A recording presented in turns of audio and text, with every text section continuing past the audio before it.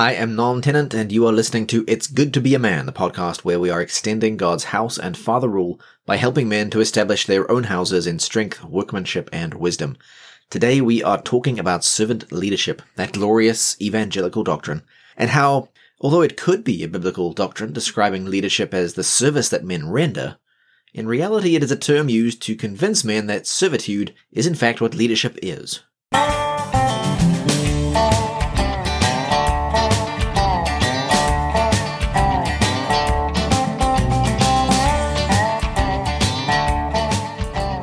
Servant leadership is a dirty little phrase that has slipped into evangelical culture like a silk pillow over the face. It tastes sweet in the mouth like honey, because who doesn't agree that men should imitate the Lord Jesus, who came not to be served but to serve, Matthew 20:28.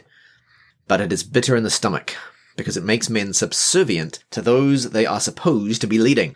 The insidiousness of servant leadership lies in its legitimacy as a term to describe the biblical place and duty of men.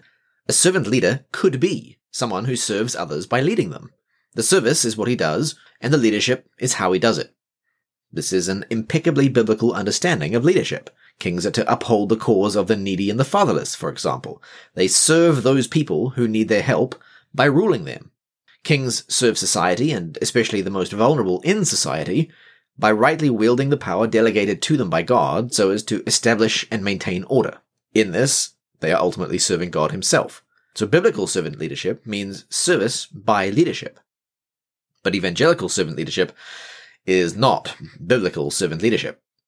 If you doubt this, simply swap in a synonym for leadership next time you talk about it with someone. If you say servant rulership, for example, people start to get very uncomfortable. And if you dare talk about servant lordship, you are obviously a misogynist who wants to make women his doormat.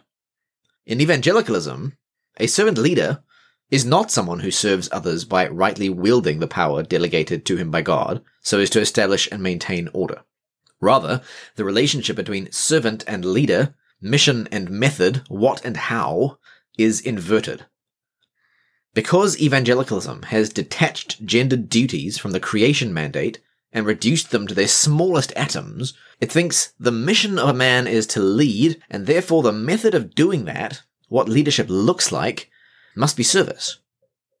So Rachel Green Miller, for instance, quote, "As Jesus taught his disciples, we are to lead by serving. A servant leader isn't so much a leader who learns to serve, but a servant who learns to lead through service."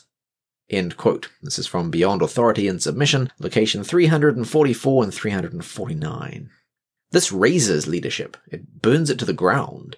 Once it stops being a description of method, but rather an empty term whose function is explained by the servant in front of it, a transformation takes place.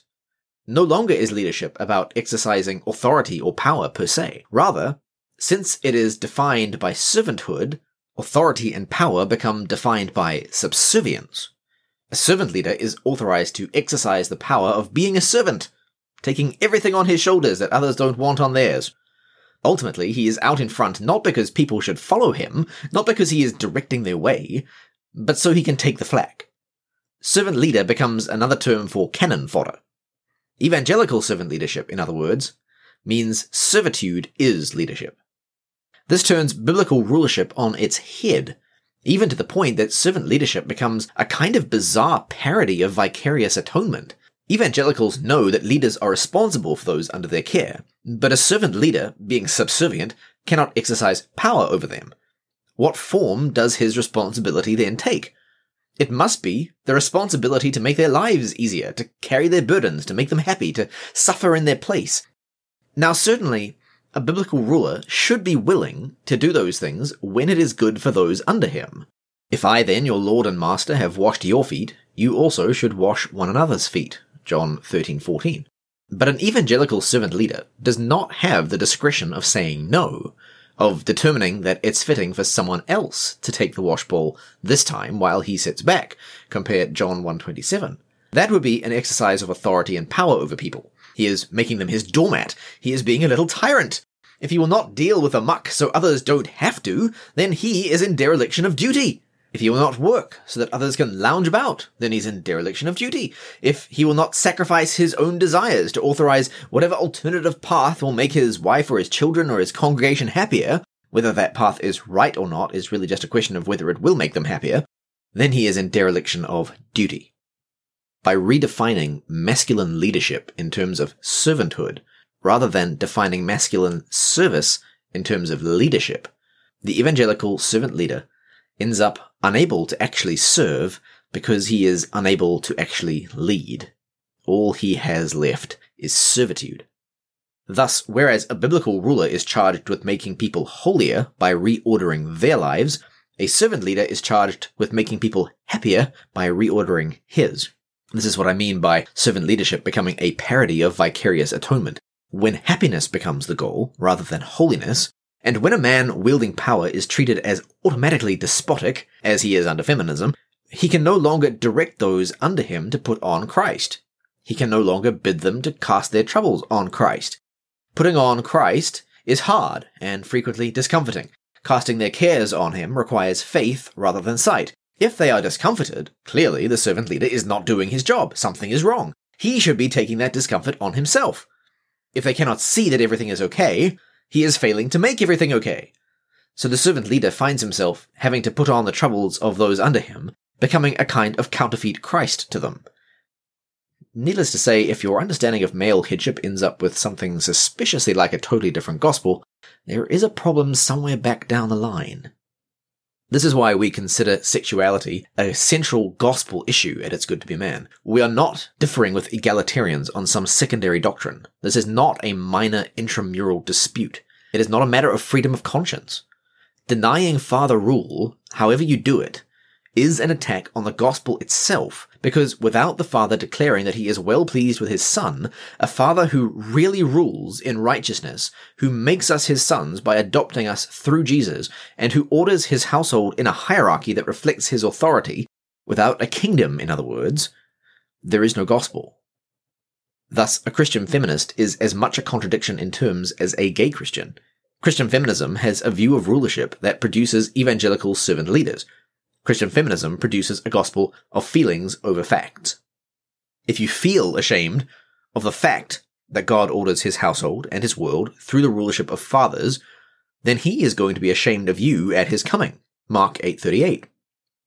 If you refuse to exercise the authority he commands of you to build your own household, while you're yet paying lip service to his own authority and to building his household, the household of faith, then you are building on sand, Luke 6:46.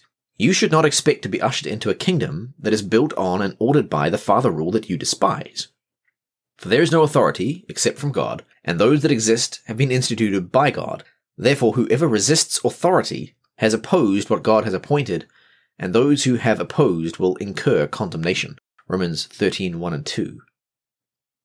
Given the great seriousness of this issue, the very rule of God over his people, the gospel of the kingdom, we are going on record as utterly rejecting the term servant leadership.